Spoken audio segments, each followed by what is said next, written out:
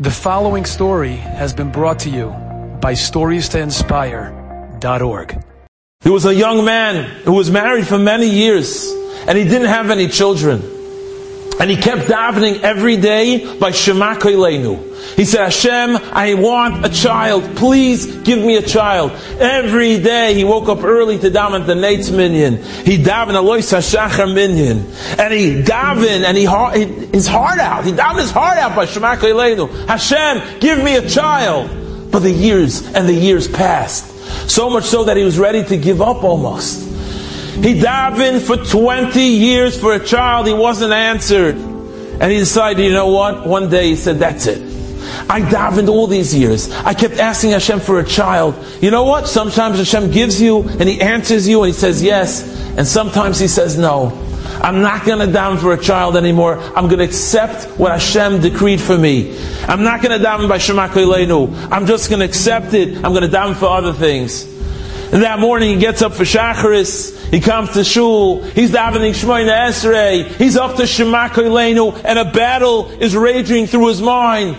Should he daven for the child? Should he not and hold back? He doesn't know what to do. And all of a sudden, he hears the cry of a baby. There's a baby in shul crying out loud. What's a baby doing at this early morning minyan? And he starts crying to Hashem. He starts davening again. He says, Hashem, give me a child just like that one. I want a baby just like that baby. Please, Hashem. And his heart opens up and breaks. And he pours out everything he has into that tefillah. And by the time he's done, he feels that was the tefillah that broke through Shemayim. He looks around to find out what was that baby. He sees one of his friends. He's holding a baby in his hands. He says, what's going on? Why is the baby here? He says, well, the baby was up all night. My wife had a long night with the baby, was up all night with the baby. Finally, she put him to sleep. I said, you know what? I'm going to shul now. I'll give you some time to rest. I'll take the baby with me. The baby was sleeping in the carriage. And in the middle of Shmoyne Esrei, the baby just started crying. And that's when this man understood it was at that time, when he needed it most, when he was ready to give up, but he held on. He held on.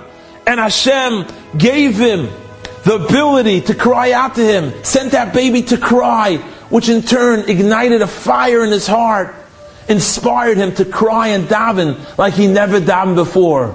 And yes, within that year, he was zeicha to a child of his own. And sometimes in life, we feel so alone.